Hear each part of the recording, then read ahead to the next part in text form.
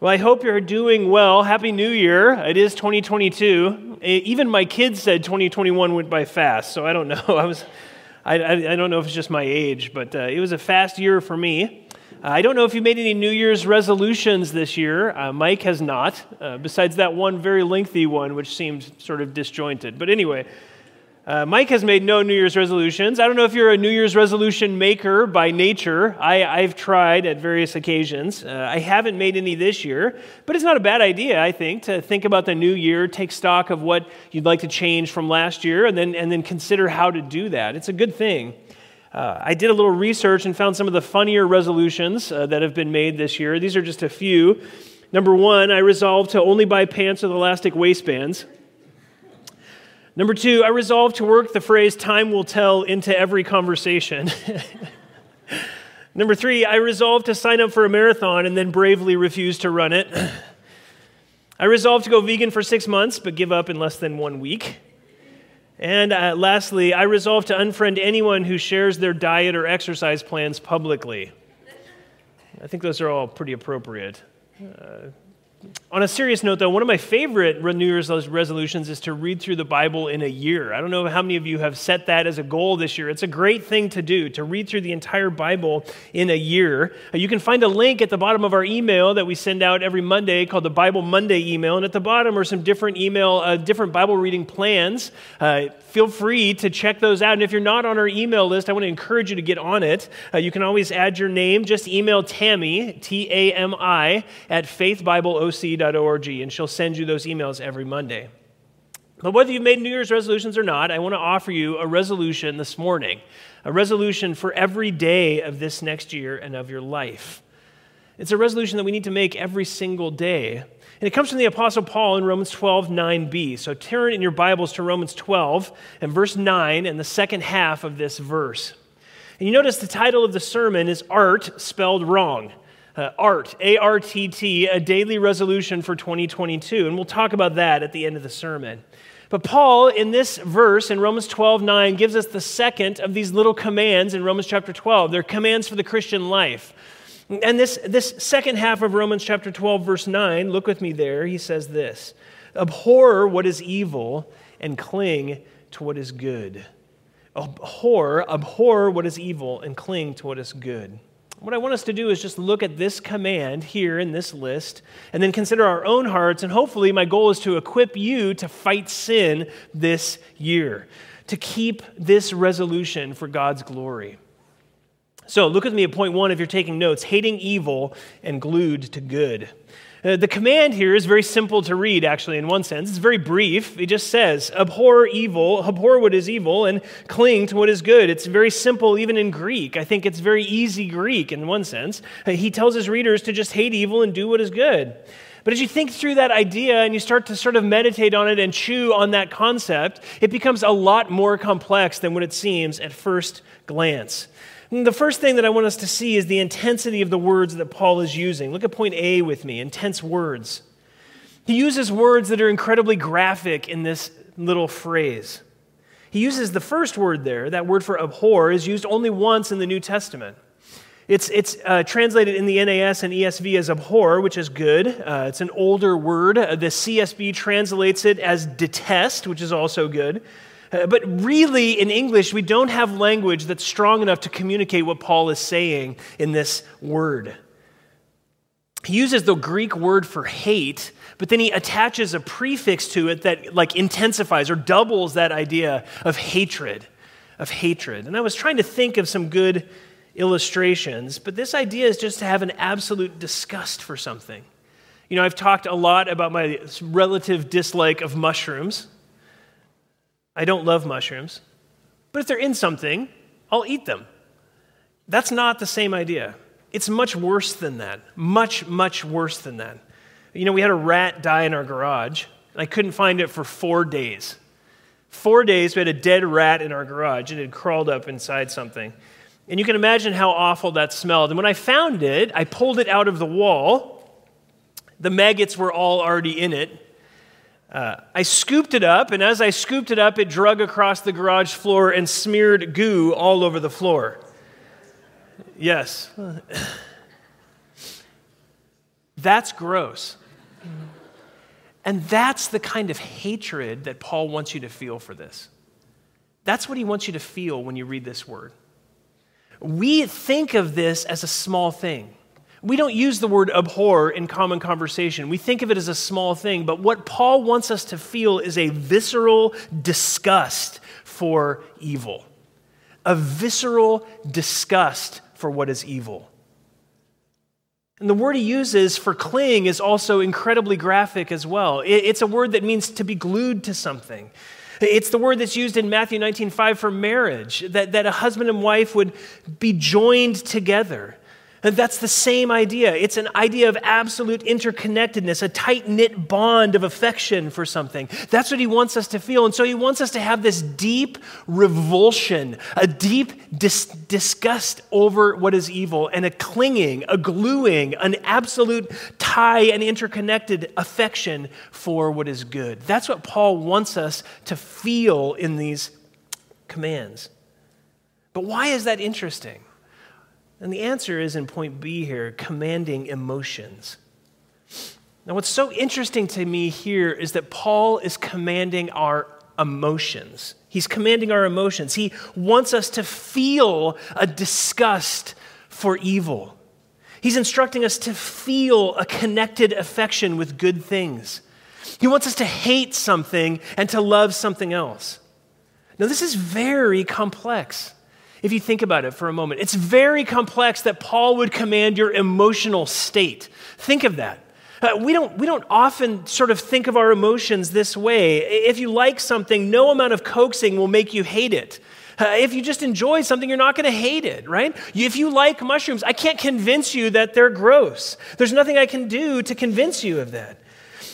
And on the other side, if you hate something, it's very challenging to convince a person who hates something to then like it. We all know this as parents, right? Emotions are powerful things, and Paul here is commanding our emotions to follow in a certain path. That's an amazing thing. And I think what pops out at me, at least when I'm reading this text, is that it's an unexpected command. Why is it unexpected? Because I think this is one of those commands that should go without saying for Christians. It should go without saying for Christians. Like, why do you even need to say this? We're Christians. Why would Paul need to command this in such a visceral, intense way? Why? Why is there so much intensity in Paul when he gives this command? Of course we're supposed to turn from evil. Of course we're supposed to love and pursue what's good. But Paul thinks that this is an important thing to mention, and not just here, but he does it in other places too. For example, in 1 Thessalonians 5, 21 and 22, he says, hold fast to that which is good. Hold fast to it, hold tightly to it, and abstain from every form of evil. And so Paul is giving us a command that challenges our hearts, that deals with our emotions, and he's doing it because he knows it's necessary for us to hear. And so why is this command necessary? What makes a command like this necessary? A command on our emotions to hate something that's evil, to hate all things that are evil, and to cling to what is good. This takes us to point 2, if you're taking notes, the Christian condition. The Christian condition. One of the things I love about the Bible, there are many things I love about the Bible, but one of the things I love about the Bible is how radically honest it is. The Bible is a radically honest book. I've read a lot of religious literature, and all of it is sort of cheesy and unrealistic, but the Bible is blunt and honest and real about people, about us, about me. The Bible is blunt to me. And Paul's command for our emotions here shows us that. Look at this with me in point A, natural and supernatural. Even though we're Christians, and I hope you're here and you're a believer, we'll talk about that in a minute, but even though we're Christians and even though we love Jesus, we find ourselves tempted, don't we? We find ourselves tempted by the world and by our own flesh and by pride. We are tempted. If you've been a Christian for any length of time, you know it's true. Paul understood this. He understood the radical internal struggles that happen in our hearts with sin. He understood his own internal struggles, didn't he? Paul understood the power of sin that remains in our flesh, in our unredeemed, fallen humanness. Look over in Romans 7 with me. Turn there. Romans chapter 7. We covered this a long time ago. Jason preached this section. If you look at Romans chapter 7, verse 14, notice what he says. Paul says, "For we know that the law is spiritual, but I am of flesh, sold into bondage to sin. I still have flesh on me. For what I am doing, I do not understand. For I'm not practicing what I would like to do, but I'm doing the very thing I hate. But if I do the very thing I do not want to do, I agree with the law, confessing that the law is good. I want to do certain things. There's things I want to do, and I find myself doing the opposite of those things, and I hate that." Verse 17, "So now no longer am I the one doing it, but sin which dwells in me. For I know that nothing good dwells in me, that is in my flesh, my body, my physical body. For the willing is present in me, but the doing of the good is not. For the good that I want to do, I do not do, but I practice the very evil that I do not want. But if I am doing the very thing I do not want, I am no longer the one doing it, but sin which dwells in me." What is Paul saying? He's saying, I do what I hate. I do what I hate. I don't want to sin, and yet I find myself doing things that are unrighteous. And I want to do what's right, and yet I find myself turning away from those things. And in fact, look down in verse 22. He says, "For I joyfully concur with the law of God in the inner man. I want to obey God, but I see a different law in the members of my body, waging war against the law of my mind and making me a prisoner of the law of sin, which is in my members. Wretched man that I am. Who will set me free from the body of this death?"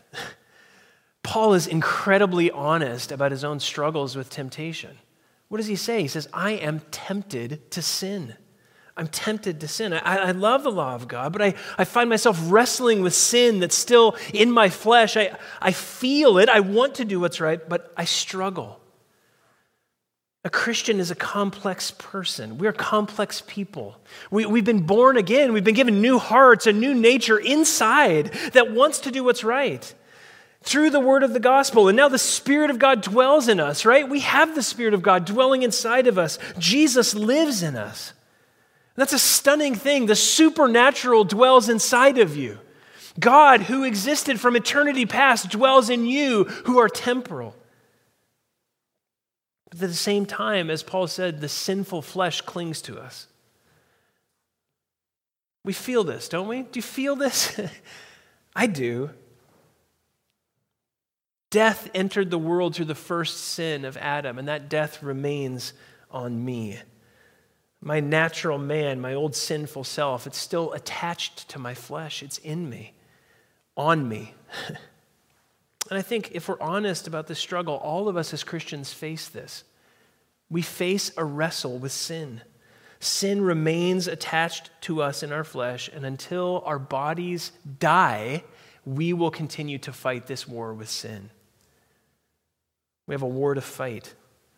So I'm no prophet or the son of a prophet, but I can tell you with 100% certainty that 2022 will be a year that will be filled with temptation for you. And with a war against sin. You have to fight a war against sin this year. So how does that relate to Paul's command? This is point B here, honesty about temptation. Temptation to sin is very alluring to our sinful flesh. Temptation is very alluring to our sinful flesh. And we are pulled in by temptation into sin in this belief that something will make us happy. That something can provide for us a happiness that we are missing. We're pulled into it. And so temptation pulls on each of us. And turn over to James chapter 1. Mike read it for us this morning. James chapter 1.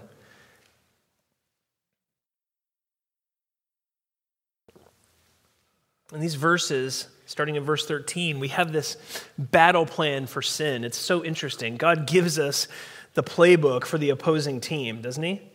Look at verse 13. He says, "Let no one say when he is tempted, I am being tempted by God, for God cannot be tempted by evil, and he himself does not tempt anyone." In other words, God didn't make you sin. It's not God's fault that you chose to sin. It's your own fault. And then what does James say in verse 14? "For each one is tempted when he is carried away and enticed by his own lust. Then when lust has conceived, it gives birth to sin. And when sin is accomplished, it brings forth death. Do not be deceived, my beloved brethren." That's an intense statement. What's he saying about your heart, about your sin? What he's telling us is that we are still remaining, because of sin that dwells in our flesh, we are in this war against sin. And the language he uses is equally intense. Just look at verse 14. But each one is tempted when he is carried away. What does that word mean? It's a word that's used for taking prisoner. It's taking someone away, kidnapping someone from what they long to do, what they desire to do. They're being carried away against their will and enticed. That word for enticed is a word for luring a fish. It's the word for a fishing lure. We are enticed and carried away into unrighteousness. The desires that remain in your sinful flesh, they lure you, they entice you, they pull on you, and then they drag you away into them, into that desire, which then produces sin in you. And if you're not a Christian, ultimately it results in death. And if you think about that, you can hear the warlike language, can't you? You're being taken captive. You're being lured into something and then carried away by sin, by lust, into sin. Carried away and lured. But what's so interesting is what? You're being carried away and lured not by an enemy on the outside, not by an enemy who's outside of you, but on an enemy who is you. The sin that remains in your flesh has desires, and those desires pull you into sinful life patterns. We are our own worst enemies, aren't we? I am my own worst enemy. For example, when we get angry, what are we doing? What are we doing when we get angry? We believe that getting angry will help us get our way. We want something. We want something. And we believe that that thing that we want will make us happy. And so what do? We don't get it, and so we get angry, right? And we get angry because we're not getting it, and so the desire for the thing pulls us and entices us into unrighteousness, and then what comes out of our mouth is the sin of anger that is already boiled up in our hearts because our desires are not being met. We are pulled into the sin by our own internal desires, and then we express them. Or think about worldliness. Our sinful flesh craves comfort, doesn't it? It craves the things of the world. We crave those things. We long after them, external blessings. We want new stuff, don't we? We want new stuff. We want cars and houses and vacations and clothing. You want the new you, the better you, new year, new you. I mean, it's advertising, isn't it? That's all it is. We want those things. We crave them. We want better fitness, better health, better looks, better whatever. We want new security. You want a better retirement, a better portfolio. We long for those things. We crave them. And that desire, even though none of those things are sinful in themselves, that desire pulls us into sin. We lust after them. And we think that they will make us happy, and so we go after them. And that produces in us sin.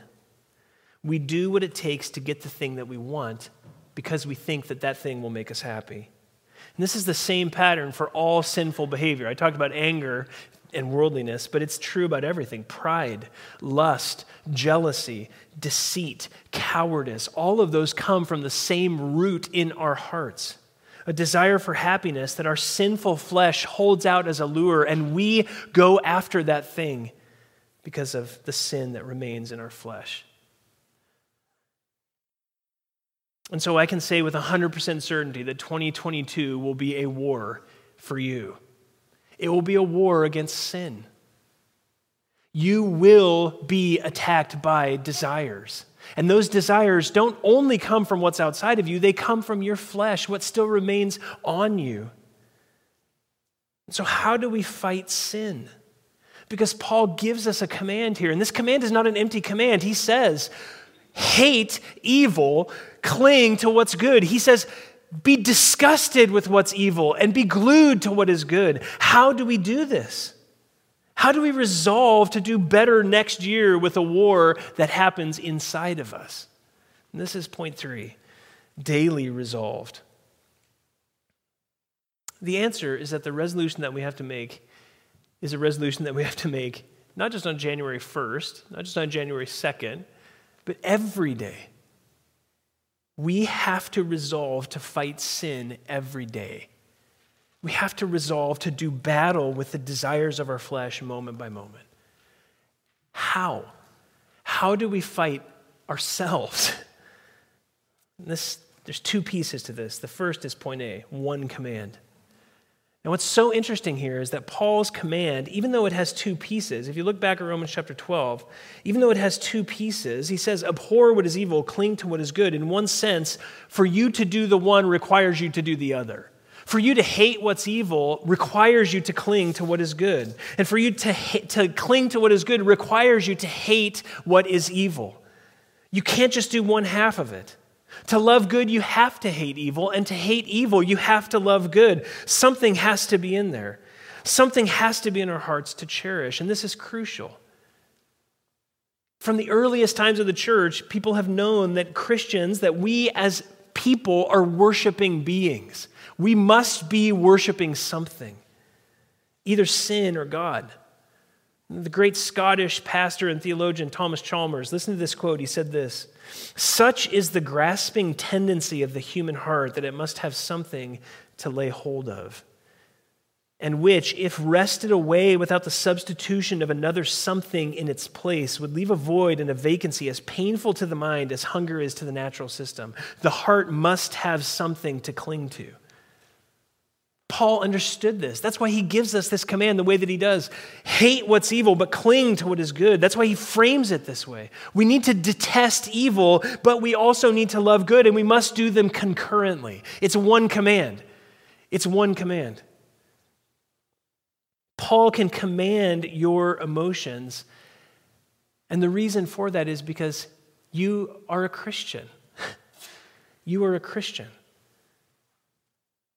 If you're here and you're not saved, if you're not a believer, listen, you cannot keep this command. You can't keep this command.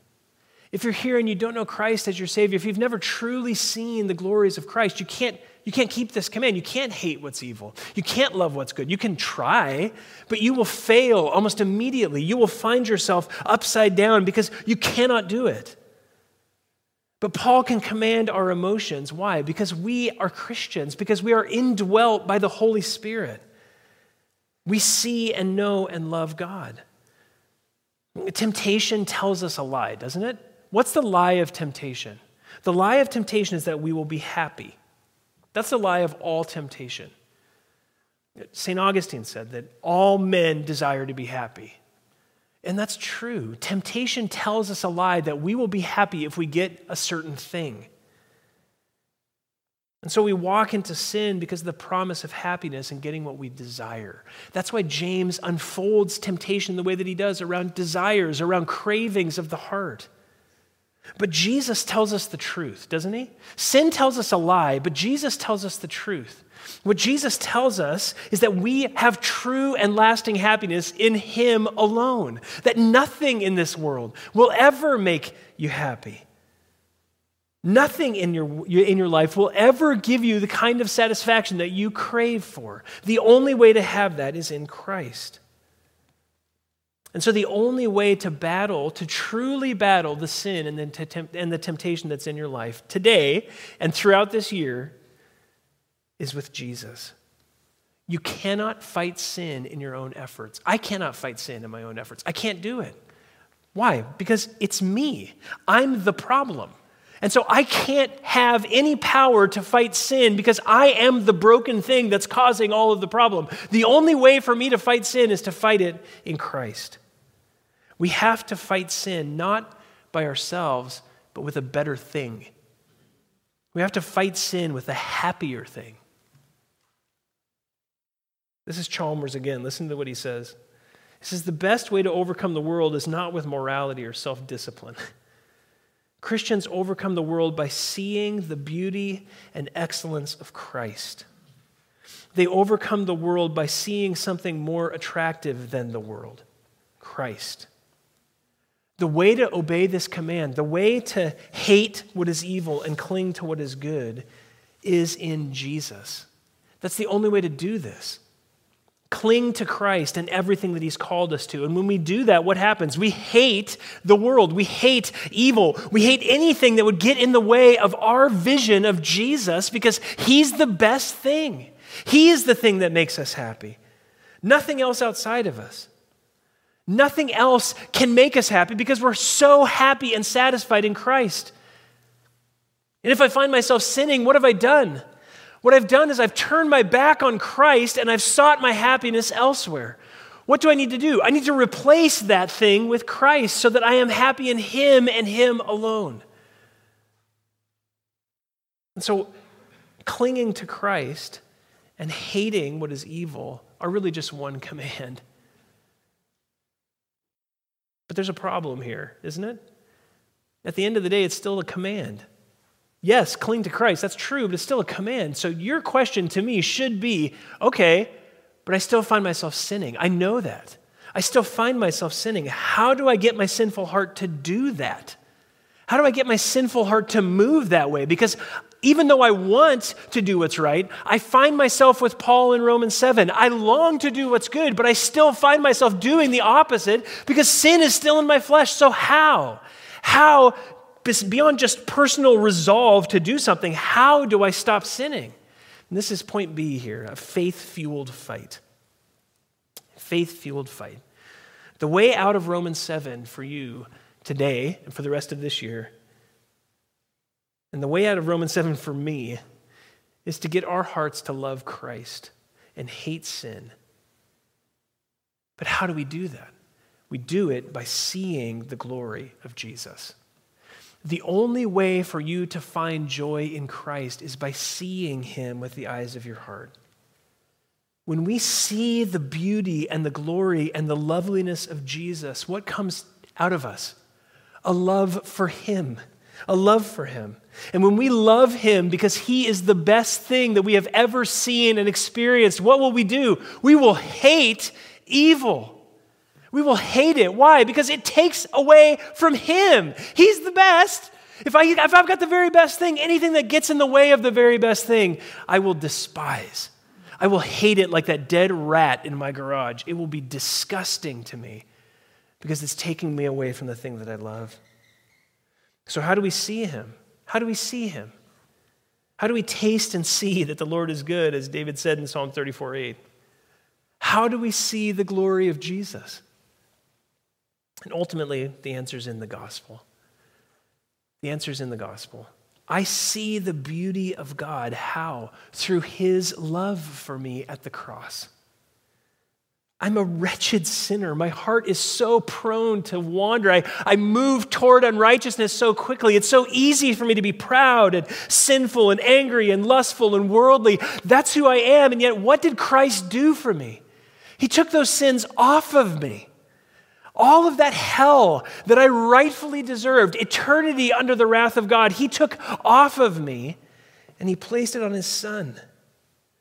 And he crushed his son for my iniquities. He bruised him for my evils.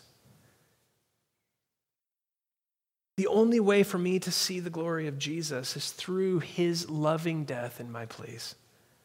And that's what Paul says all through the New Testament, isn't it? 2 Corinthians 4:4-6, just look there.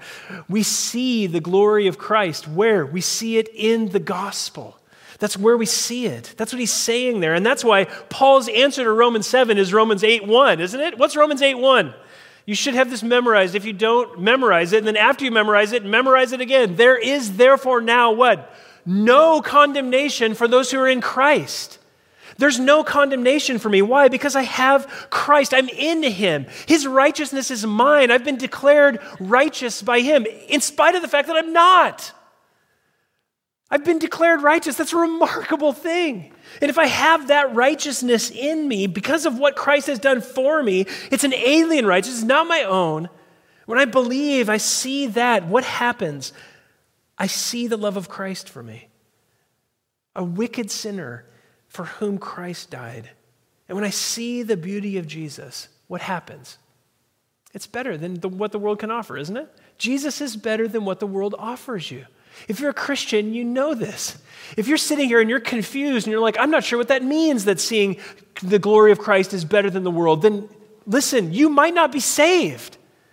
You might not be a Christian. If you hear that and you think to yourself, how is the beauty of Jesus better than the world? Then you might not be a Christian. Consider whether or not you're truly saved. Seeing the glory of Christ is far better than any allurement that the world can offer me. And it gives me a happiness that exceeds any happiness I could possibly enjoy in this world. So what is the fight against sin? At the end of the day, the fight against sin is a fight to cling to Jesus because I see him. It's a fight for faith, to believe the truths of the gospel, to believe them. I need faith. So what do we need this year? We need faith if we're going to fight sin. And where does faith come from? Romans 10:17. Faith comes by what? Hearing, and hearing by the word about Christ. What do I need? I need to hear the gospel. I need to ingest it. I need to ingest this truth over and over and over again. So let's just break this down. Our resolution this year is an emotional one. God wants you to love something and hate something else. He wants you to despise something and to love something else.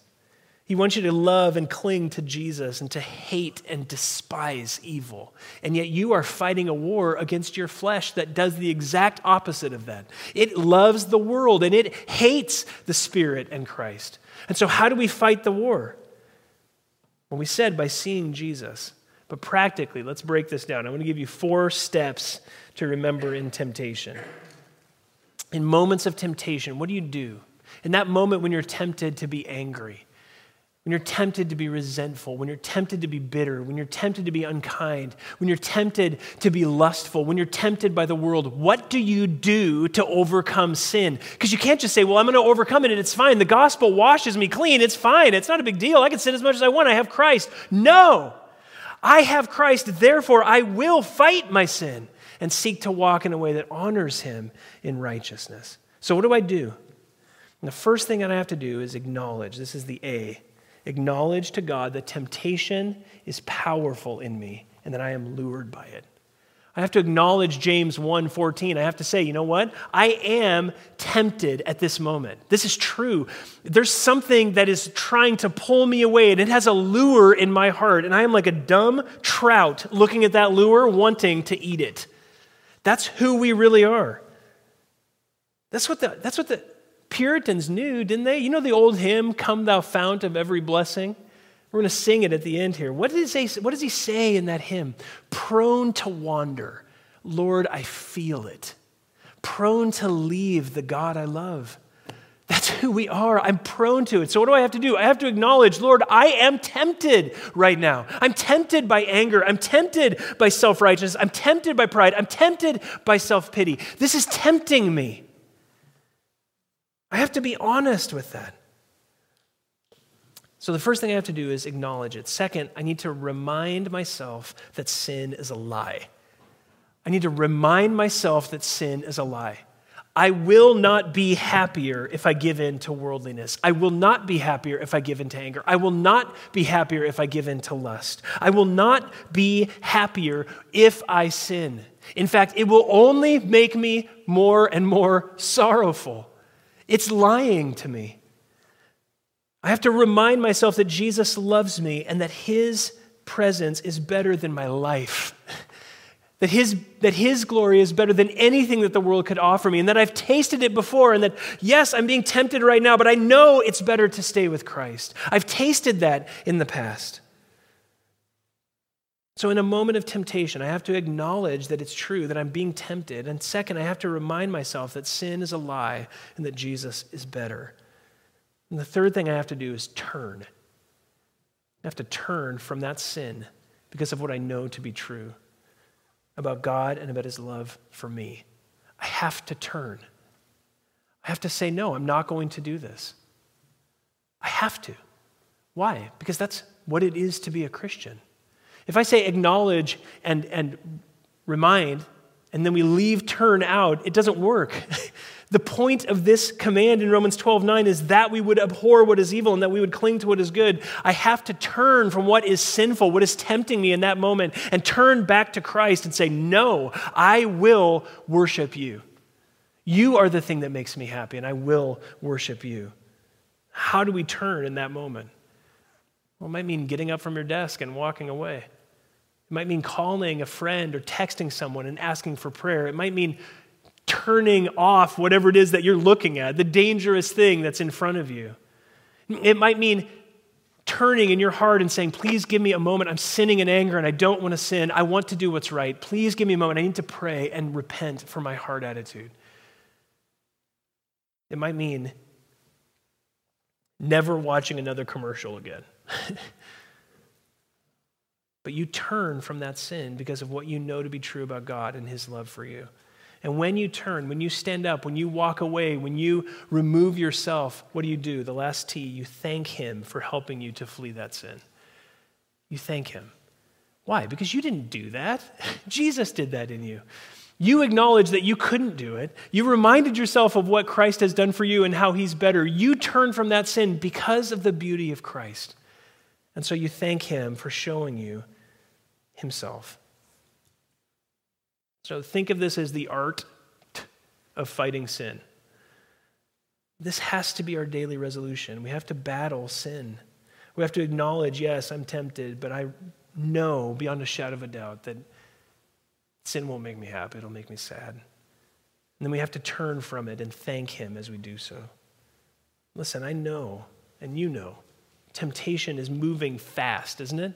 When you're tempted in moments like that, temptation is moving quickly at you, and it's offering all sorts of reasons and justifications and all sorts of things. What do we do in that moment? We cut through all of that and we say, no, I won't do this. I know Christ is better. Sometimes you have to do this over and over and over again, every 5 seconds, every moment, battling against your own sinful flesh. But listen, if you're here and you're a Christian, you have the Spirit of God dwelling inside of you. You can do this. You have the power to turn from sin this year because Jesus lives inside of you, because you know him and you've tasted and seen that he is better than what the world offers. So what do we do to fight sin? The art of fighting sin, right? And that has to be our resolution. Today, this afternoon, and tomorrow, and Tuesday, and Wednesday, and Thursday, and Friday, every day when we get up, we have to do this. But praise God, we're not left to ourselves. We have Christ. This is his longing for us, and he will not let us go. Let's pray. Lord, we thank you for your Son. Lord, we thank you that he loves us. Lord, when we do fail, which we know we will, Lord, when we do fail, the blood of Christ cleanses us from all unrighteousness. And Lord, for very reason, we have the power to turn. Lord, we have the power to fight sin. Lord, we acknowledge that temptation is strong in us, that it's so easy for us to stumble. But Lord, we are reminded again that the world cannot give us joy, that the only thing that can give us any lasting happiness is your Son. Seeing your glory through him and his love for us once and for all demonstrated at the cross,